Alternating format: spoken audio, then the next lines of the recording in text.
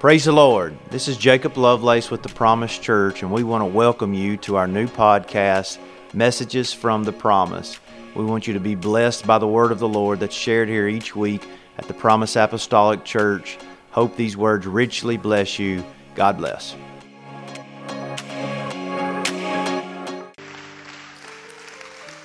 Good to be in His presence. You can be seated. It's so good to be here. This place is amazing.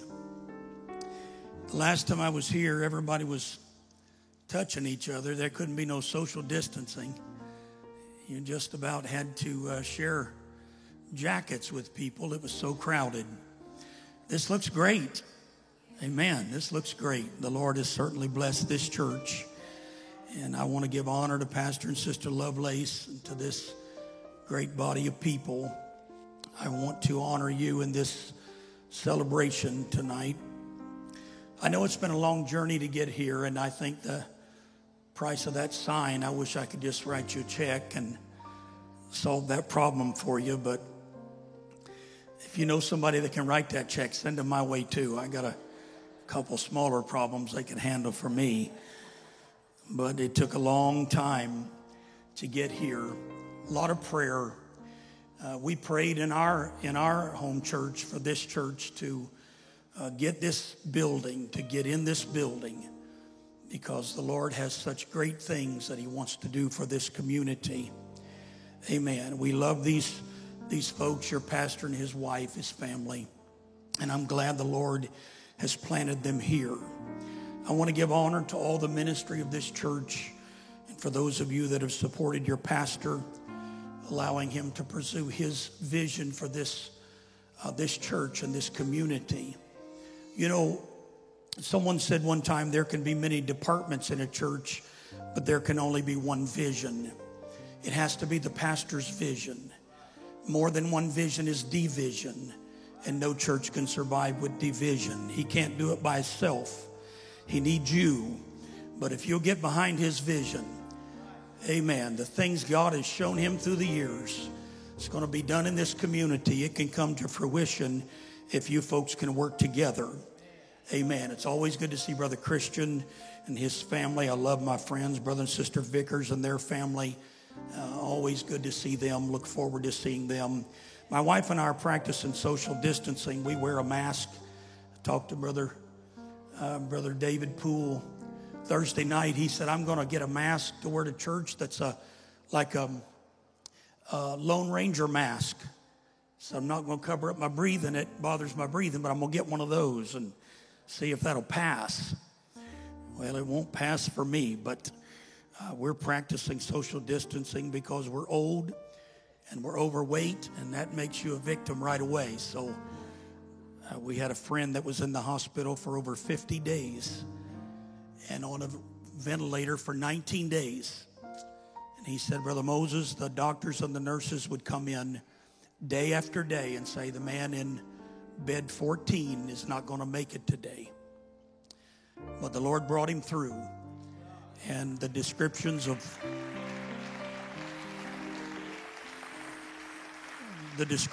those that have suffered, we know 10 people personally right now that have this virus, and they say the inflammation causes the lungs to feel like they're on fire.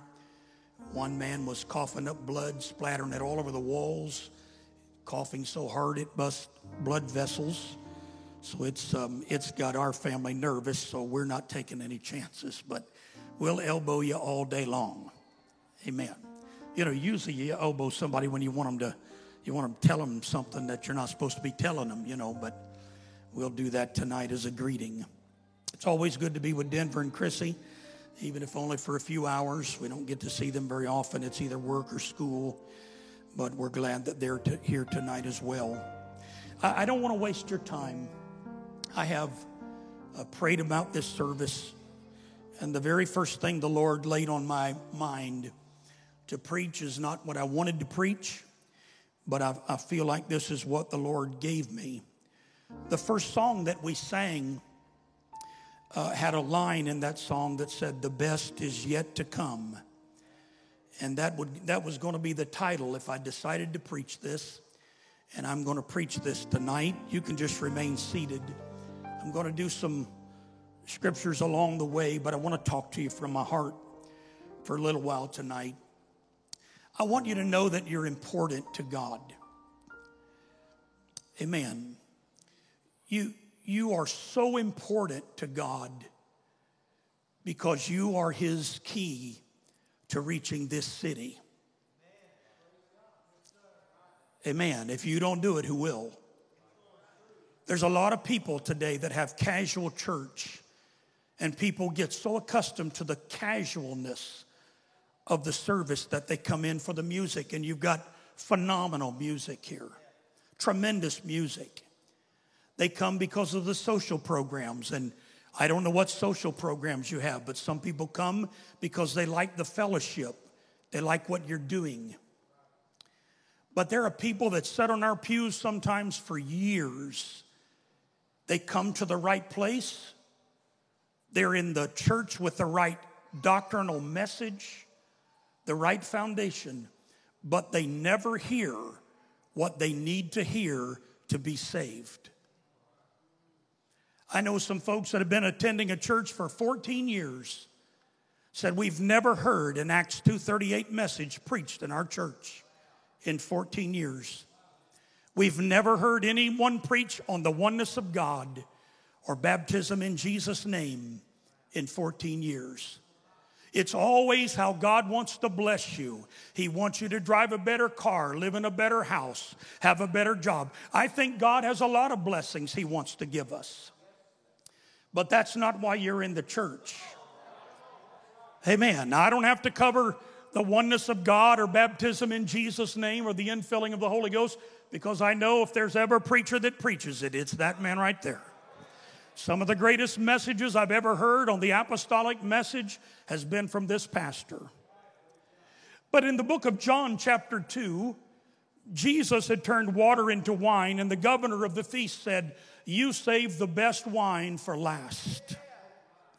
God told the prophet Haggai in Haggai 2:9 that the glory of this latter house shall be greater than that of the former. I want to talk to you about the best is yet to come. The best is yet to come. Ladies and gentlemen, our world has changed dramatically in the last 3 months in ways that none of us could have ever imagined. Now, I'm going to tell you before I get into the word of the Lord, I want to tell you that what we're going through right now is going to pass. It's going to pass. And the message that it was intended to give, not to the world, but to the church, if we're not careful, we're going to miss that message. The Bible said, Jesus said, as it was in the days of Noah, so shall it be in the days of the coming of the Son of Man. As it was in the days of Lot, so shall it be in the days of the coming of the Son of Man. What were they doing? Jesus said they were eating, drinking, marrying, giving in marriage, and they knew not until the flood came and took them all away. He was saying it was a day like any other day. It wasn't a day like any other day for Noah, but it was to the people that did not hear the message of the hour. I believe that the level of fear and uncertainty that's been released into our world is going to have an effect on all of us for generations to come if the Lord tarries much longer. There's a new unchallenged censorship that is against the dissenting points of view. We have a loss of basic constitutional freedoms that we've enjoyed since the founding of our nation, but we're watching them now beginning to slip through our fingers, as college-educated students are now embracing socialism. Stay with me for a little while. I want to be real with you today. Someone posted a picture of a sign on a door of a Barnes & Noble bookstore a few days ago that said that the Bible will no longer be sold here since it has many references to slavery, bigotry, and of course the idea of supremacy of the Jews as God's chosen people. Is it a real post? Who knows? But it wouldn't surprise me anymore. Not in this generation, but what I do know is that the stage is now being set for the Antichrist to appear on the scene. But somebody said, well, that sounds scary to me. Yes, it may sound scary, but before he can be revealed, the church is going to be raptured out of here first. In Revelation chapter 4, we're raptured out of here. It's not till chapter 13 that the Antichrist is revealed and the mark of the beast is ordered for everyone around the world before they could buy and sell. I want to tell you, now is the time for the church to really be the church. If we've ever wondered when our hour would be, I'm telling you, you are exactly what God determined for this generation. You are the church of the living God. You are in the right place. You have the right message. You have the right answer that the world is looking for. The name promise is the greatest name you could have given to this building, because you've got the promise that God gave in the book of Acts, in Acts chapter 2, and that promise is still being poured out. If you need the Holy Ghost, you're in the right place. If you need forgiveness of your sins, you're in the right place. If you want to start your life over, you're in the right place tonight.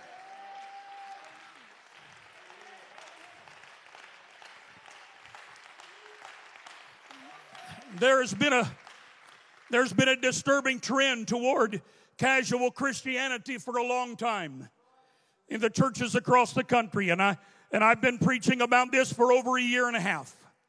But I think that the Lord is telling us now that the time for casual Christianity is over, because casual Christianity is not the answer. Casual Christianity is powerless because it carries no burden. When you come to the house of God, it needs to mean something. It needs to count. We don't come here to see who's going to get it going for us. When we walk in the house of God, if you want to feel the presence of God, you've got to enter into His gates with thanksgiving and into His courts with praise. Be thankful unto Him and bless His name. Why? Because the Lord is good. His mercy is everlasting. His truth endures to all generation. We owe Him praise no matter how we feel, no matter what's going on in our world. Every time the doors are open, we owe Him glory and praise. Brother Christian is a great song leader, but he ought not to have to be a cheerleader. We know what to do when we come in the house of God. You've got the Holy Ghost. You know what to do when you come in. Give glory and honor to Him, and we'll create an atmosphere that some sinner's life can be changed. The Lord is not coming back for a dead church or a relaxed church.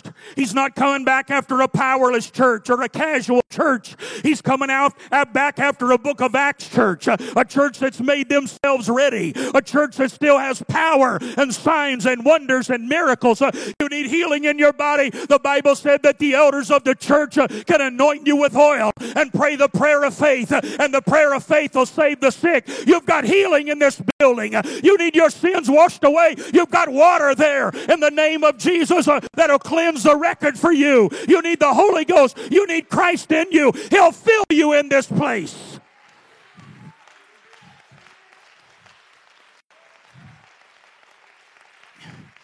A few centuries ago, after a large sum of money was brought in and laid before the Pope looked at all the money and he said, "We can no longer say, 'Silver and gold have I none.'" But then one of his aides responded by saying, "Yes, Holy Father, but neither can we say, 'Rise up and walk.'" God did not call any of us to be rich or famous or popular. He called us to be witnesses to this lost world.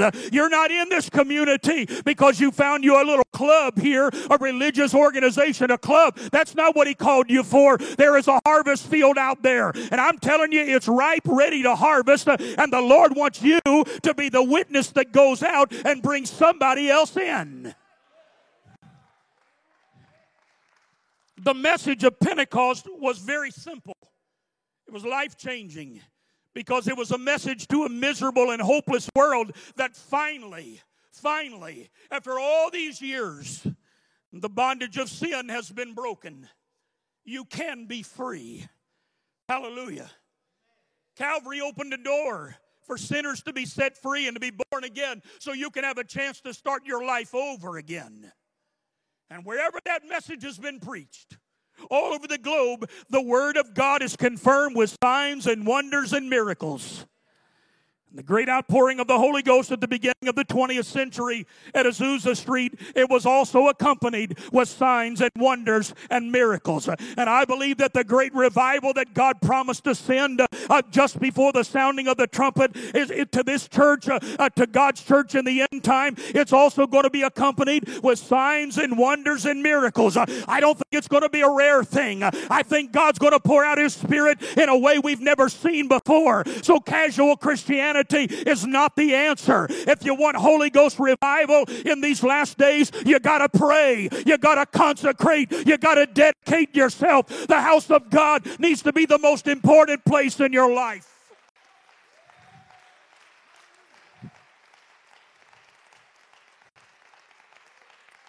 Second Chronicles 7:14 said, if my people which are called by my name shall humble themselves and pray and seek my face and turn from their wicked ways, then will I hear from heaven and will forgive their sin and will heal their land. There's a whole lot of people that call themselves Christians that the Lord hasn't heard from in a very long time.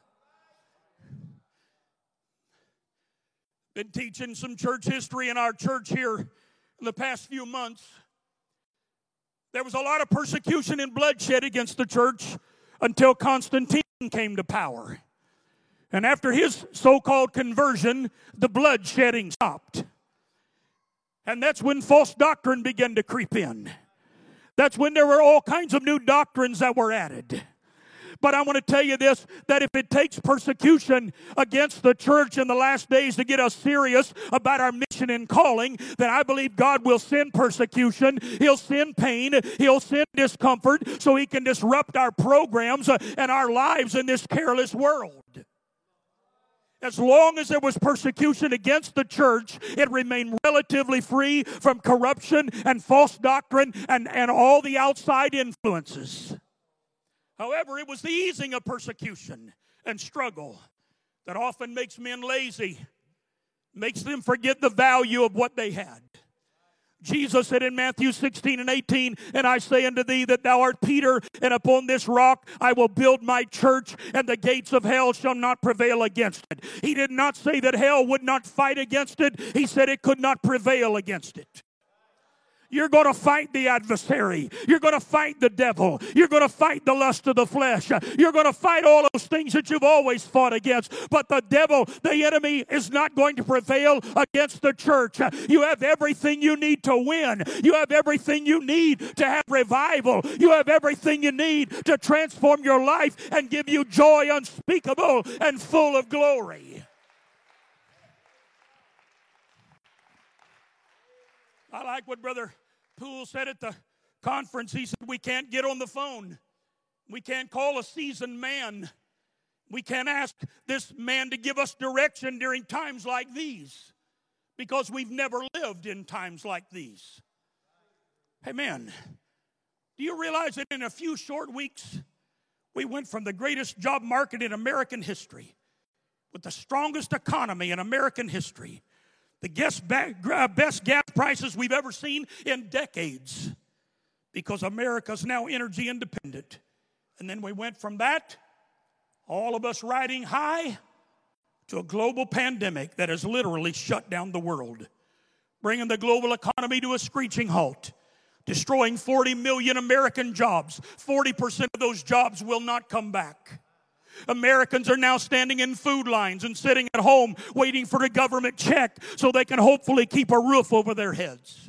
Liquor stores and pot shops, abortion centers were open and listed as essential while the churches were closed and were ruled as unessential even by the Supreme Court. You could buy lottery tickets and marijuana, but not tomato plants or house paint. Nearly 26,000 nursing home residents have died from COVID-19. I read an article the other day that said alcoholism, drug overdoses, and suicide are called deaths of despair. And these deaths of despair could reach 150,000 in the U.S. if more isn't done right away to provide access to mental health care, to mitigate social isolation, and to blunt the impact of this economic downturn that has caused deep depression, anxiety, fear, and hopelessness. One writer went on to say in that same article, these deaths of despair should be seen as the epidemic within the pandemic, end of quote. Jesus said in Luke 21:25, there shall be signs in the sun and in the moon and in the stars and upon the earth, distress of nations with perplexity, the sea and the waves roaring, men's hearts failing them for fear and for looking after those things which are coming on the earth, for the powers of heaven shall be shaken. And if our misery with COVID-19 restrictions were not enough, we had an officer kneel on a man's neck for almost 9 minutes, even after he was dead, which of course led to our cities now being looted and burned, riots going on everywhere. And then they don't want the law-abiding citizens to be able to buy a gun to protect themselves. Ladies and gentlemen, this world has gone crazy, and Jesus is coming. Jesus is coming.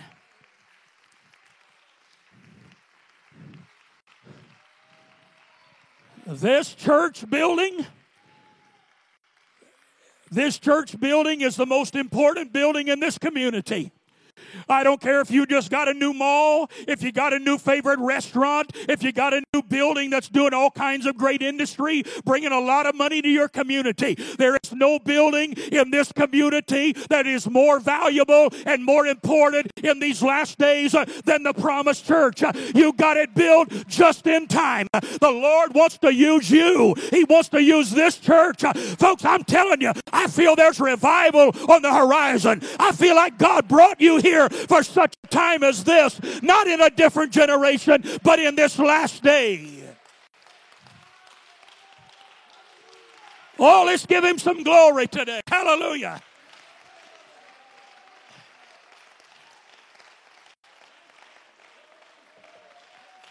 Hallelujah. I was preaching out of town on March the 11th.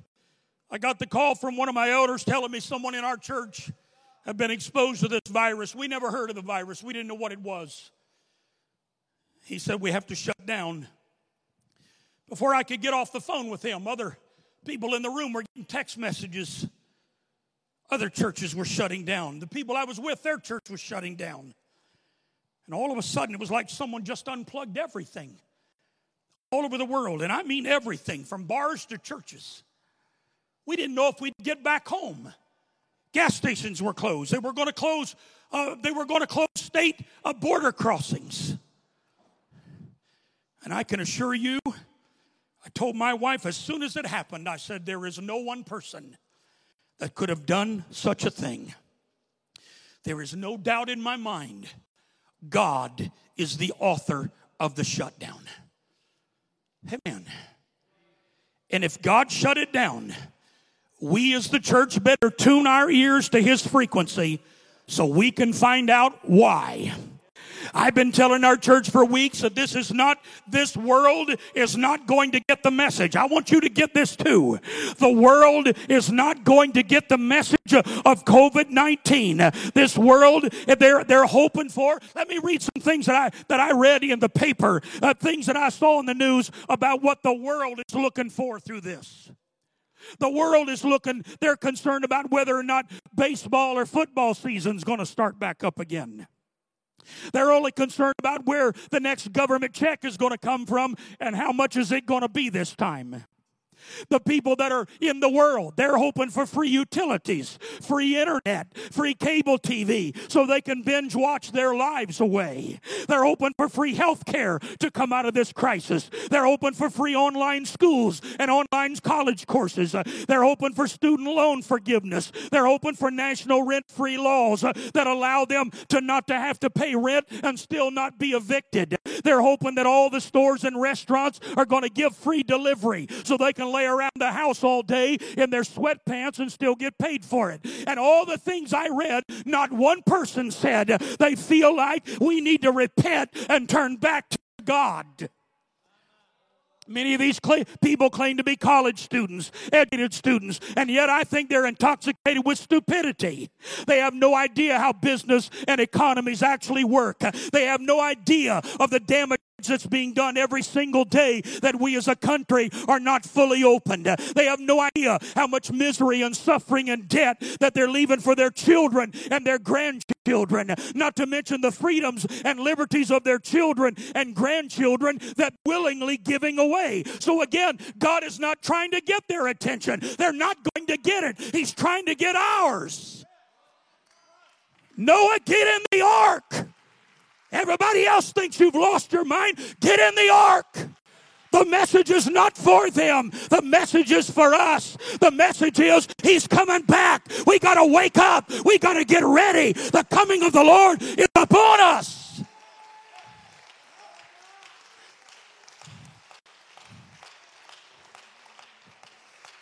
We saw a few years ago the tsunami that came and hit through Japan and the Asian countries there. We saw that tsunami, and the devastation was hard for the mind to comprehend.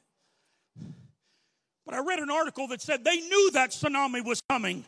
Some of them knew it for hours because there's satellite monitored sensors in the ocean that determine the waves. And when it first started, it was just a small wave. But it was going to be traveling at 600 miles an hour. And it was going to be moving and hitting some shallower ground. And it was going to be getting higher and higher. Here's the point. They knew. Some of them knew for hours it was coming. Even when the water washed back off the shore and went out. People looking boats are sitting on dry ground. What's going on? They didn't know what was going on. But then all of a sudden, alarm bells started going off on the shore because the spotters could see the tsunami wave in the distance. It was closing in fast, and they knew they didn't have much time to get themselves to higher ground. That's the way I feel today. I feel like we don't have much time left to get our families in the church and to get to higher ground. I've had people in our church ask me, Pastor, how much do you think we're going to have to endure before the Lord finally gets us out of here? I can't answer that question because I don't know. But I do know that the 3 Hebrew children said, our God is able. But even if He doesn't, we will not bow to your gods. That ought to be our attitude. We got to make up our mind today before the storm comes that no matter what happens, we've got to endure to the end. We've got to be saved. Above all else, we've got to be saved.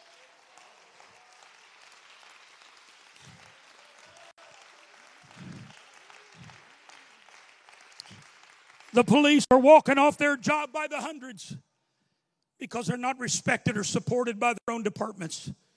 I saw the other day firefighters are being hit with feces and urine and gasoline. They're becoming targets for violence and looting. Just like it was hard to get police officer recruits to sign up after Ferguson riots, it's going to be a lot harder now for men and women to put their lives and their families' lives at risk to protect a bunch of ungrateful people in a thankless society. Let me tell you something. You might want the freedom to do whatever you want to, but there's no society that's safe if there's no law and order in that society.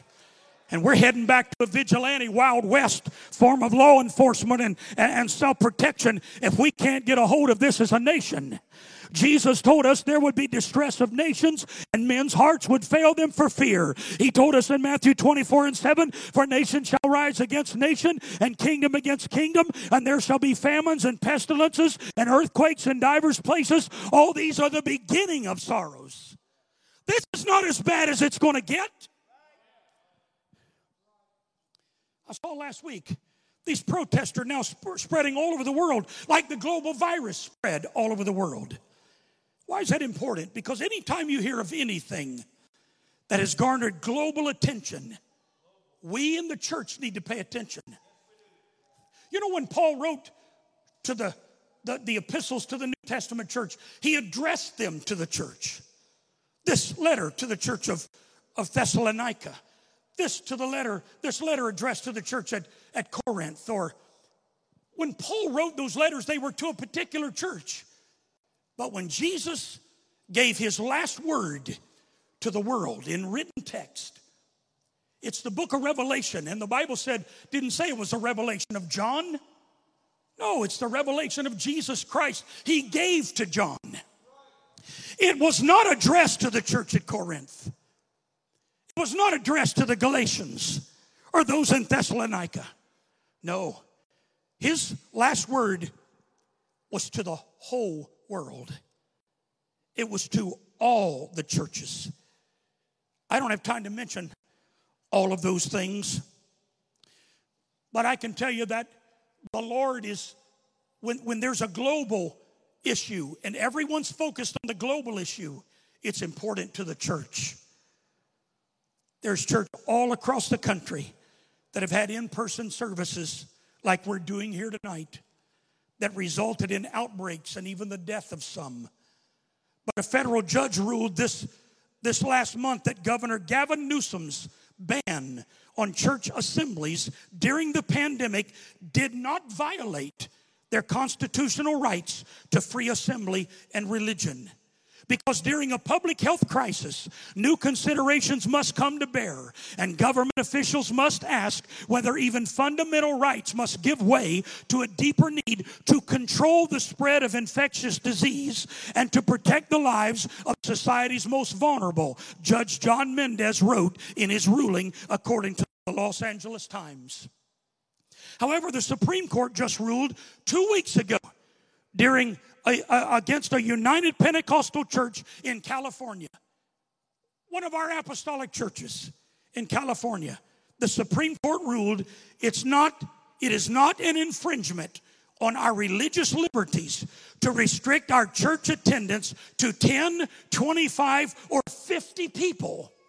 Whatsoever the state decides is a safe number. Somebody said, well, we don't have that restriction now. No, but I heard a news commentator and this was a dry run for something bigger to see what they could get away with. Jesus is coming. This world is being set up right now. America is being set up right now to participate in the one world government that will be ruled by an antichrist. I saw 2 weeks ago, this one disturbed me, on Fox News, Professor Alan Dershowitz said, and I'm quoting, a coronavirus vaccine may actually be forced on the entire population regardless of their personal, political, medical, or even religious objections. He said if they want to, the government has the right to seize you and inject the vaccine by force. He said you have absolutely no constitutional right to endanger the public and spread the disease even if you disagree. He said you have no right to not be vaccinated. You have no right to not wear a mask. He said the Supreme Court has already ruled that the government can force you to take it despite your objections because this is not a debatable issue constitutionally speaking. He said the government has a right and is allowed to endanger you in some cases relating to public safety, such as the military draft, for example. The police power of the state is very considerable. The only other option we would have is to stay in quarantine and not be allowed to circulate in society without being vaccinated. End of quote. That's scary for two reasons. Number one is because a recent poll taken said that 80% of Americans are afraid for the country to open back up until a vaccine is available. We don't even know if they'll find one. Well, you know what that means to me? That means that the media has succeeded in scaring the population into submission. And many political leaders who are now intoxicated with that new power, they're ready to take advantage of it. But the second reason that makes this extremely scary is because some outlets reporting a few weeks ago that Bill Gates, as well as other big money investors, are pushing for a coronavirus vaccine that has an implantable microchip in it to keep track of all of those who have had the virus that may present a risk to others. It's being called contact tracing. It's being touted as a public safety issue. Somebody said, is that true? We don't know anymore. They pulled it off. You can't even listen to it anymore because social media platforms that most people to go to for news, they're not allowing any dissenting points of view. Freedom of speech, you know, that First Amendment thing we brag about that guarantees you say what you want to say, it's now being silenced. The right to religious expression in assembly is now being suppressed.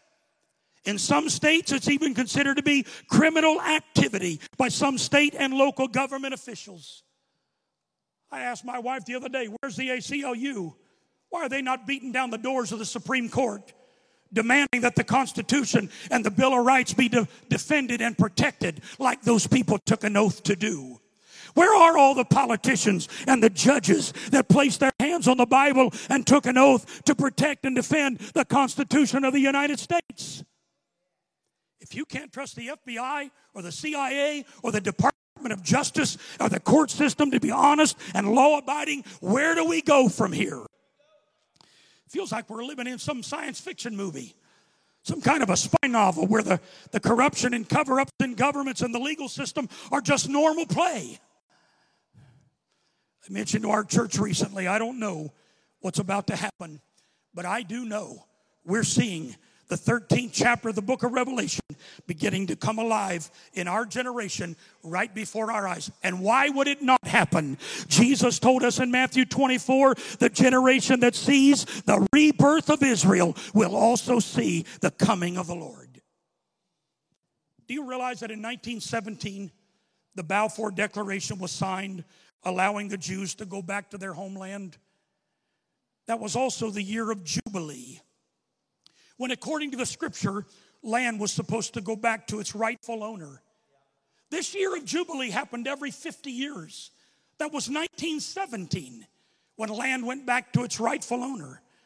But then the next year of Jubilee was 1967, when Israel had 6 days of war and they regained the control of the old city of Jerusalem and the Wailing Wall again. Why is that important? It's important because it's the first time since the Babylonian captivity where Daniel and Ezekiel and the 3 Hebrew children were carried into captivity. It's the last time, that was the last time the Jews had control of the city of Jerusalem. But once again, that year was a year of Jubilee when land would go back to its rightful owner.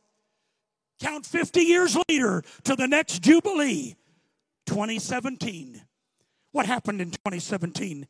President Donald Trump did what every other president has promised to do since 1948. When he moved the U.S. Embassy to Jerusalem and declared to the whole world that Jerusalem is and always shall be the eternal capital of Israel. So not only did the land go back to its rightful owner, but the official title deed went back to its rightful owner as well, taking it forever off the negotiating tables. I feel very confident we are at the end, and a great worldwide revival is about to explode on the horizon. Brother Raymond Woodward was preaching. I heard him the other day preaching from an empty church building. He said, this virus has literally moved the whole world online. And now the danger is that the church is just something else that we do online. Disturbs me. He went on to say, even when some of our restrictions are lifted, he said, we will not even get to define what our new normal is going to be because government officials and political leaders are going to decide that for us. He also said, if our fathers could have lived to see our day, they would have been scared to death, shaken in their boots. But our generation doesn't even seem to notice. He said the awareness is so low and yet the stakes are so high. He goes on to say, because we are living in a time of casual Christianity. And yet this is the time just before the end of time. End of quote. I don't know how you could be backslid at this particular moment in history and still be able to sleep at night unless you can simply no longer feel the draw of God on your heart. If I was not right with God, I would not leave this building. until I knew everything was right between me and him. I don't know what's going to happen. I don't know whether revival or persecution is coming first, or maybe it's a combination of both. I don't know. I don't know how long it's going to last. Maybe a few short weeks, a few short months, maybe a few short years. But whatever it's going to be, I want to be ready for it. And I want to see revival. I want us to harvest as many as we can get before the Lord said that's enough. Before the Lord said to his church, come up higher. Before we go to that great marriage supper of the Lamb, I want to be ready. I want to be ready to reach for those that are reaching for him. And I do believe this church is going to be the most important building in this community before the Lord comes. This needs to be the ark of safety where people come, not for the music, not for the programs, not for the fellowship, but for the message. The Acts 2:38 message for water baptism in Jesus' name. I don't care how big we get. I don't care how fancy we get. I don't care how wealthy people get in the church. You cannot get so big that you forget the message.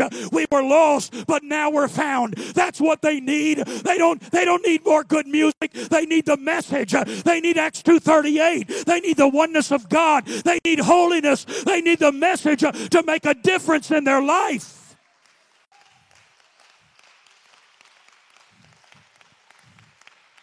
Let me hurry right here. I can't read these scriptures. But the Bible tells us in Ezekiel chapter 38 and 39, Russia is going to invade Israel. It's mentioned 18 times. But there was no Israel that existed for 2,534 years when this was written. It didn't exist until your lifetime, May 1948. What are you saying? Israel was a valley of dry bones that Ezekiel saw. Do you know, I don't have time to cover this either, but do you know in 1948, the same day Israel was declared a nation, do you know that was the very day that Yigel Yadin found the Dead Sea Scrolls? Same day.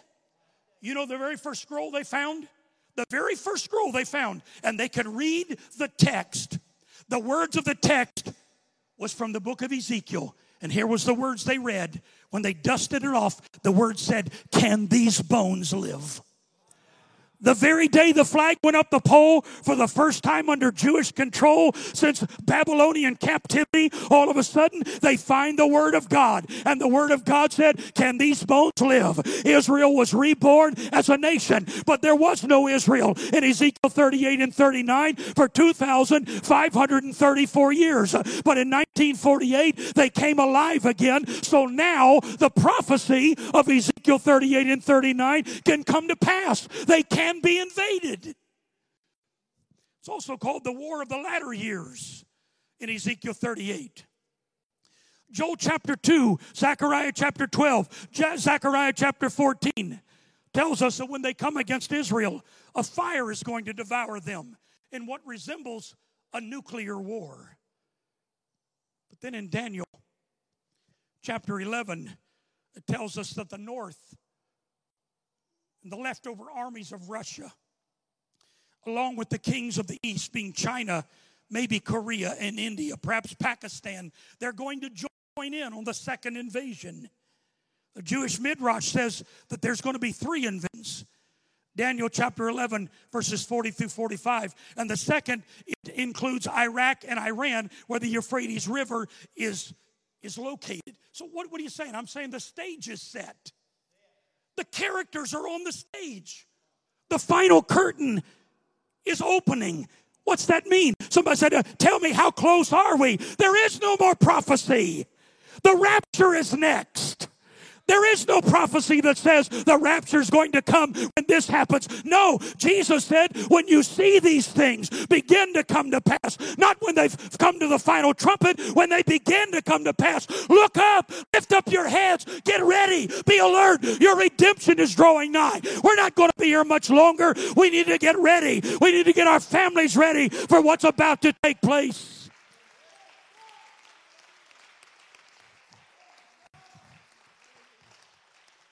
Paul said to those that may be horrified and afraid at what's about to come upon the world, he said to those that when Jesus comes back to the earth, he's coming back. He's describing him here, not coming back as a savior, but as a judge. This is scary. We don't know that God. We don't know that God. Jesus is going to come back not with mercy, but with wrath. And so Paul knows there are people that are scared to death about what he's saying.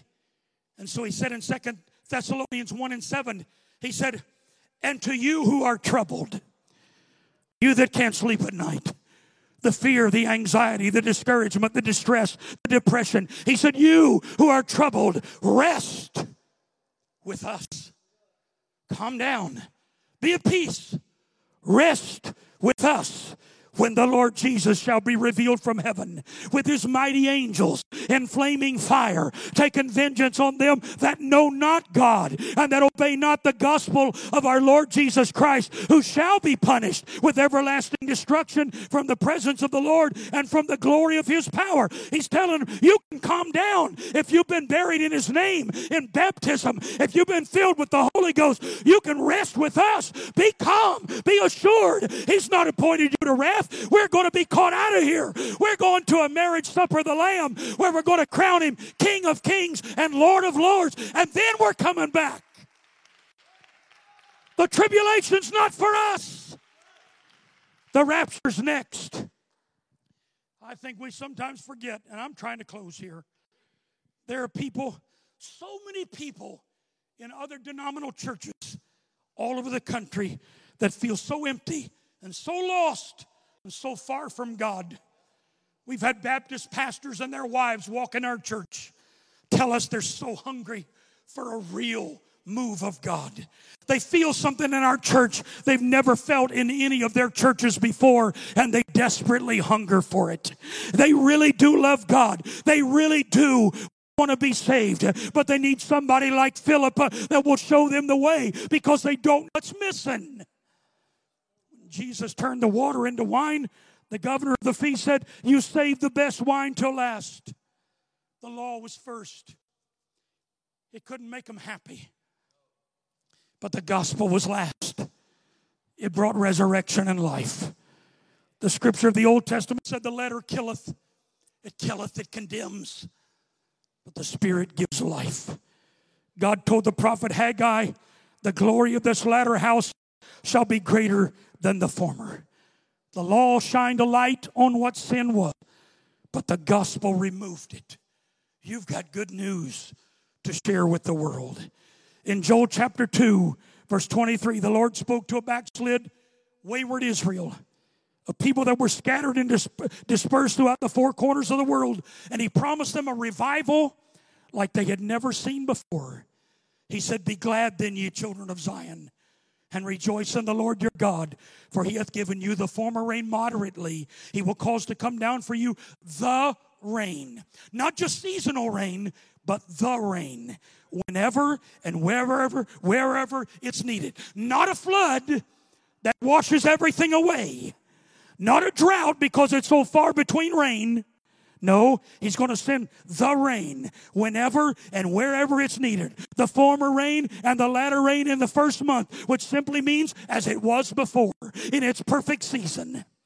I'm going to send rain that you never expected. It's going to come at a time and with a consistency that you never expected. It's going to have a consistent, unexpected appearance, and you're not going to be able, it's going to be so great, you won't be able to prepare for it. And the floors shall be full of wheat, and the fat shall overflow with wine and oil. What's he saying? Whatever barn size you have, it won't be big enough. Whatever storage vat you have, they won't be deep enough to hold what he's going to send to you. Amen. This church has had great revival in the past. But what God's about to send you, you don't have a barn big enough for it. Oh, I believe God wants to send it. He said in verse 25, and I will restore to you the years that the locust hath eaten, the cankerworm and the caterpillar and the palmer worm, my great army which I sent among you. The persecution, the trouble, the things we don't like, the things that make us uncomfortable, God sends those. God makes us uncomfortable. That's his army. That's what he's saying. And it shall come to pass afterward that I will pour out of my Spirit upon all flesh. Your sons and daughters shall prophesy. Your old men shall dream dreams. Your young men shall see visions. And also upon the servants and upon the handmaids in those days will I pour out of my Spirit. This prophecy deals with both the natural and the spiritual revival of Israel. Israel is restored. The church is restored. And Jesus is coming. Jesus is coming. Would you stand with me? I don't want you to leave here today. Say that preacher just described the gloomiest hour of the church. No, this is not by far the gloomiest hour of the church. This is the greatest hour of the church. I've been praying for the coming of the Lord for 42 years. 42 years. And for the first time, I feel like it's on really any day it's going to happen. I don't know what God's getting ready to do, but I believe what He's going to do is going to be a short work. I think, again, it's so fitting that this church is called The Promise, because the promise of the Holy Ghost is preached here, not just to you, but to your children, to all that are afar off, even as many as the Lord our God shall call. Every farmhouse, every little housing development, every place you go to, there are people that need the message that this church is preaching. God gave a gift to this community when He gave this church to this community. When God sent your pastor to this community, he's a gift. I know a lot of churches that would give anything to have him as their pastor. Amen. They'd love to have him. I know a lot of churches that never hear the message, that listen to other preachers online so they can get the message. They're not able to leave where they are. They're married into families, ministering families, and they can't leave there. They'd love to have what you have. You have no reason to be embarrassed to bring people to this church. I really believe that what God did in the past history of this church, I believe it's going to pale in comparison to what He wants to do in these last days. Amen. Despite what some people have said, I can assure you the church is alive and well. It's alive and well. And what the Lord has in store for His church before He comes all over this world, I think it's about to blow our minds. I want to be ready to receive that, don't you? I want to open these altars. This could be our greatest hour. This can be the best year of harvest this church has ever had. But you got to get yourself ready so you can be the instrument that God uses. Amen. We need to say, God, use me. Lead me to somebody that's hungry. Lead me to fertile soil. Help me not to waste my time. Lead me to people that want a message of hope. And God will lead you to them. I want to open these altars as they sing something together. If you want the Lord to use you, would you come? Would you find a place in this altar? Would you seek after the Lord? It's not somebody else's job. It's our job. Nobody's going to come from La Follette and the people in Churchill. It's got to be you. Is that your desire? Is that your desire today? Why don't you come? Let's find a place to pray. Here's an open door. So come now, Lord, like never before. Oh, your presence. Here's an